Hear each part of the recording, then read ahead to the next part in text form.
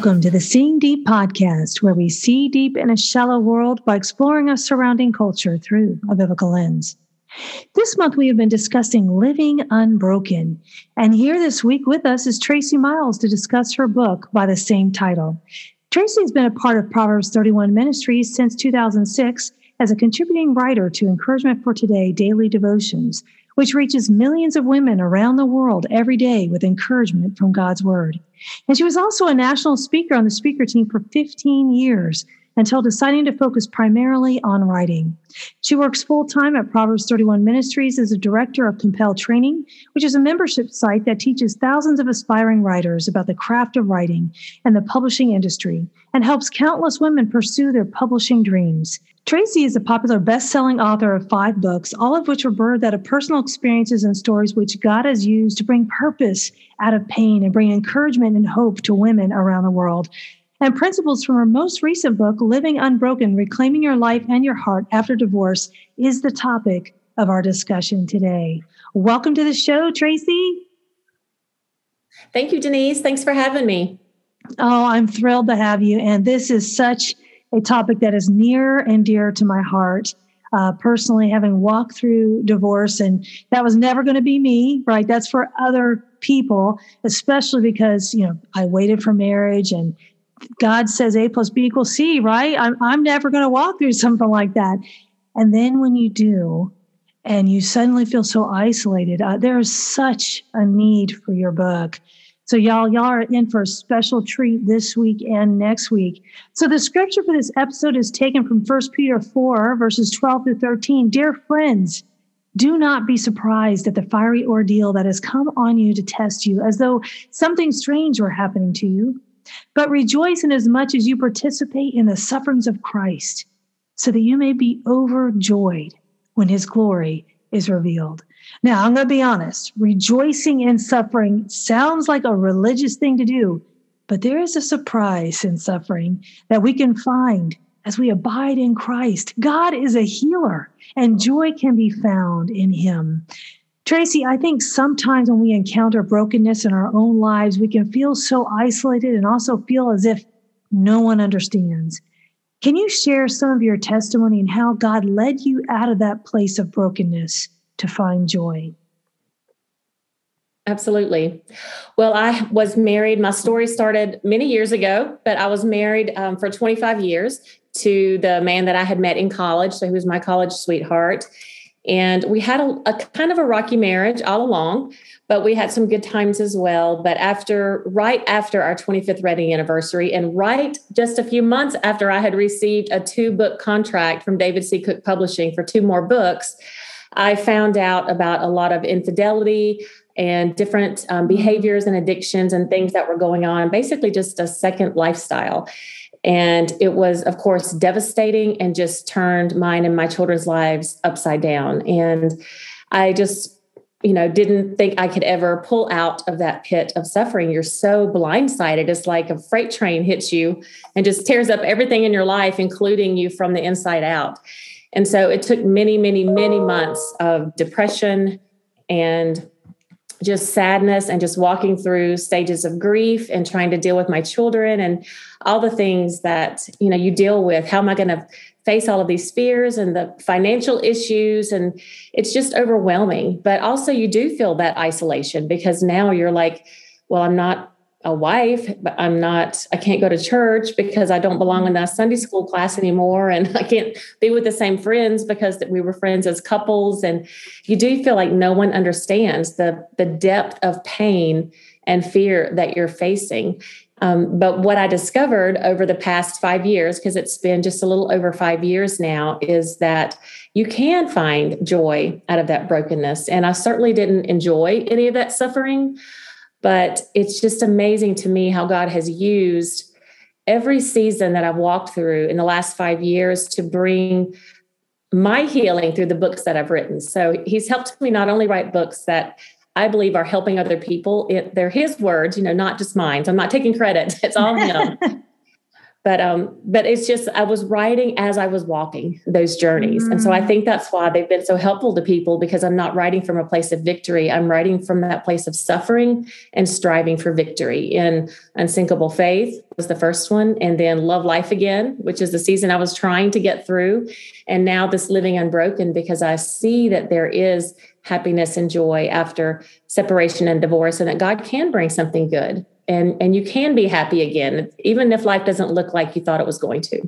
Oh, so good. And, I think writing can be so therapeutic, can it? I know in just the writing that God has led me to, and it has been in those places of pain, but there's such revelation to be found there. And I know, like you, but for me, it was after being married 14 years and ended up 3 years of separation, that I had some awful discoveries. And, I think it's this breaking of the identity that you thought you had. You thought you knew who you were married to. You thought you knew what your identity was. And your identity can't be in your marriage or any position we have in this life. And I think that's one of the biggest things that I learned in mine. But, this joy, sweet joy, is found if we're willing to process the pain, I think. So self-pity can be a big distraction in our brokenness. I know it was for me. You discuss in your book how you broke free from self-pity. It is such a trap and so hard, I think, to climb out of. Can you share with those listening how you got victory over self-pity? Well, I wish I had a step 1, 2, 3 to say, do these 3 things and you're going to recover from that. But when someone has really just crushed your world and just shattered everything that you knew to be and devastated not only your life, but your heart. I mean, your heart is so broken because someone you loved has hurt you so deeply. And then part of you still wants to love that person, but part of you is so upset and angry and confused about, everything that has happened, that it's easy to sink into that pit of self-pity. And then especially in today's culture, when you see everyone, I almost didn't want to be on social media because I was so tired of seeing happy anniversary to my sweet love of 30 years and happy Valentine's Day. And this is the man of my dreams. And, there's a lot of things that goes on behind closed doors, and social media is not always what it appears to be. But you do feel very alone, and you kind of think, why me? Why do they get to have good marriages and loving and faithful husbands and intact families and not me? And so it's easy to fall into that trap, and perfectly normal to fall into that trap. It's perfectly justified. But one of the stories that I share in the book is when I talking about identity and this self-pity is when I went to the doctor's office just for a checkup a few months into this separation journey. And I had to fill out the forms, and I got to the part about where you check your marital status, name, address, social security number, all of that, marital status. And I was just stopped and paused, because I couldn't check the divorced box because I wasn't divorced yet. I couldn't check the married box because I really wasn't married, because I was separated. I couldn't check widowed because my husband was still alive, although it felt like he wasn't. He was completely out of my life. And I wasn't single because I wasn't. So it was just this whole confusion in my head about, well, who am I? Because I'm not who I used to be. And I just basically had a meltdown right there in the lobby in front of everyone else. And on the way home from that doctor's appointment, I was just crying and kind of having this self-pity party, party of one. And God spoke so clearly to me. And he said, the end of your marriage is not the end of you. And it just really struck me so deeply that I really felt like he was trying to say, yes, this happened to you. It's not a shock to me that your marriage has ended in this way, but you tried your best, and you are still here though, and you still have a life to live. And, the death of your marriage is not the death of you. And that just really helped me start pulling out, okay, I can spend the rest of my life feeling sorry for myself, being mad, being unforgiving, being bitter, just stomping around and never getting over it. Or I can choose to try to bring something good out of it. I can start doing things that make me happy, focus on my blessings. There's so many things we can do if we force ourselves to. And like you said, writing was actually an outlet for me, especially as an author. I mean, that's what I do. But a big part of that was really just journaling in the beginning, because I didn't have any words to inspire anyone else. I couldn't even barely get a word in my own journal because I'm just brain dumping all of the pitiful emotions that are happening. But that was a safe place for me to do that and to put all my prayers and all of my anger out, and just kind of even to yell at God sometimes. And it was just a safe place for me to do that. And I'm so thankful I had that journal, because it helped me in writing Living Unbroken.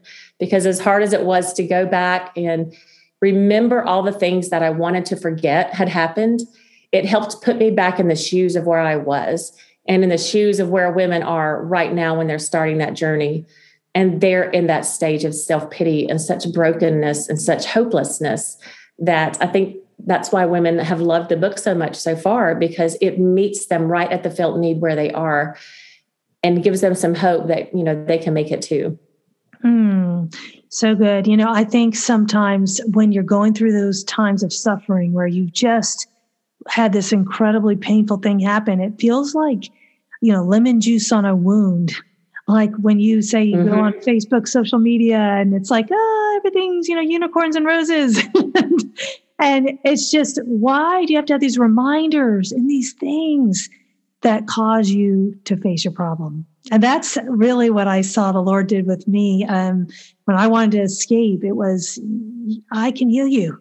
And I think community was such an answer for me when I wanted to isolate myself. I remember my kids and I living out, and we moved to a house in the country. And one of my friends was like, "Are you under the witness protection program? Because no one can find you." And there was this sense of, I didn't want to be seen. There was so much shame. But I think focusing on others instead of, like, when I was focused on me, that was so suffocating.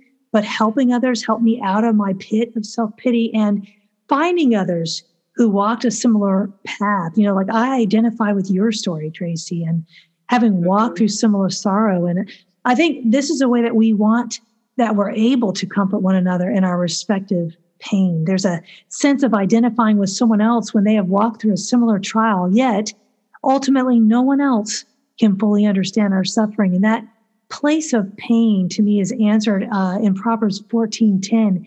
Each heart knows its own bitterness, and no one else can share its joy. And I would say, except for Christ. He fully suffered. And so I know when I'm feeling that moment of self-pity, I know my Savior understands. But there's also something about suffering that turns around to bless us. And some of those blessings we're going to unpack in the next episode as we share key principles from Tracy's book that helped. Tracy, as we close this episode, what can you share to help the person listening today who struggles to understand why this brokenness was allowed into their life? Well, I don't think we'll ever understand why God lets things happen to us. That's like question of the universe. Why does God let bad things happen to good people? Yeah. But, when I do know that in my own life, so many times I can look back at really, really painful situations from childhood to now, and I can see how God has used them to grow me, to bless me, to use me, and to use that experience to bless other people and to really bring, purpose out of the pain that I've walked through. So, when we're in the middle of suffering, we don't want to bring someone else happiness. We don't want our pain to serve some great purpose. We just want God to stop that pain, and we want to understand it.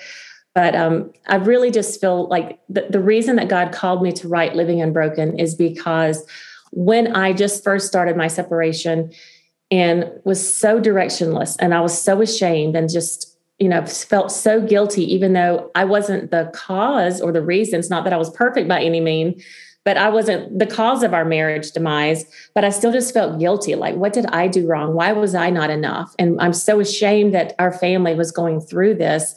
And I just felt so alone. And all I wanted was some resource to say, girl, you're not crazy for feeling the way that you do, for this depression, for this anger, for this guilt, for everything that you're feeling. And someone that could say, you're going to make it. Here's what you can do. And just give me some tips. I couldn't find anything like that. And I really feel that's why God led me to write this book, and maybe even allowed me to go through this experience in my case, because I think this is a much needed resource. And that's what I've heard from a lot of women that have read the book, is that I don't feel less alone and less just weird anymore, because I can now see that someone else understands. And that's what's so hard about this journey, is you think no one else understands. Even if you know other people that have been separated and divorced, you think, well, they can't possibly understand the depth of what I'm going through, because we hide it. And we put on that mask of I'm strong and I'm going to make it and I'm going to be fine. But inside, we're really just falling apart. And we need other women, like you said, other community. And that's so important. And that's one of the big things that I do talk about in the book. I'm writing a paper right now for one of my theology courses at Liberty University about the providence of God and the presence of pain, because I think that is also one of the things that makes suffering so hard. Where is God in that? And we're going to unpack more of that next week. But thank you so much for being with us, Tracy. Can you please share with our listeners how they can find you? Absolutely. I've got a blog. It's tracymiles.com. And I also have an author page. It's just Tracy Miles, author. And I also have a Love Life Again community, which is a great community of thousands of women who just support each other and love on each other. I provide inspiring and encouraging posts every single day. A lot of women in there have been through this experience that you and I have shared, but also many other difficult experiences they're trying to get over that's, makes it hard to love life. So both of those are on Facebook, and I'm also on Instagram. Awesome. Well, friends, you do not have to stay in brokenness. God restores when we are willing to admit our need. I can't wait for next week as we give you some practical takeaways to help you in your journey toward wholeness and reclaiming your heart. You've been listening to the Seeing Deep podcast, where we dive into the Word of God for the answers to life's problems.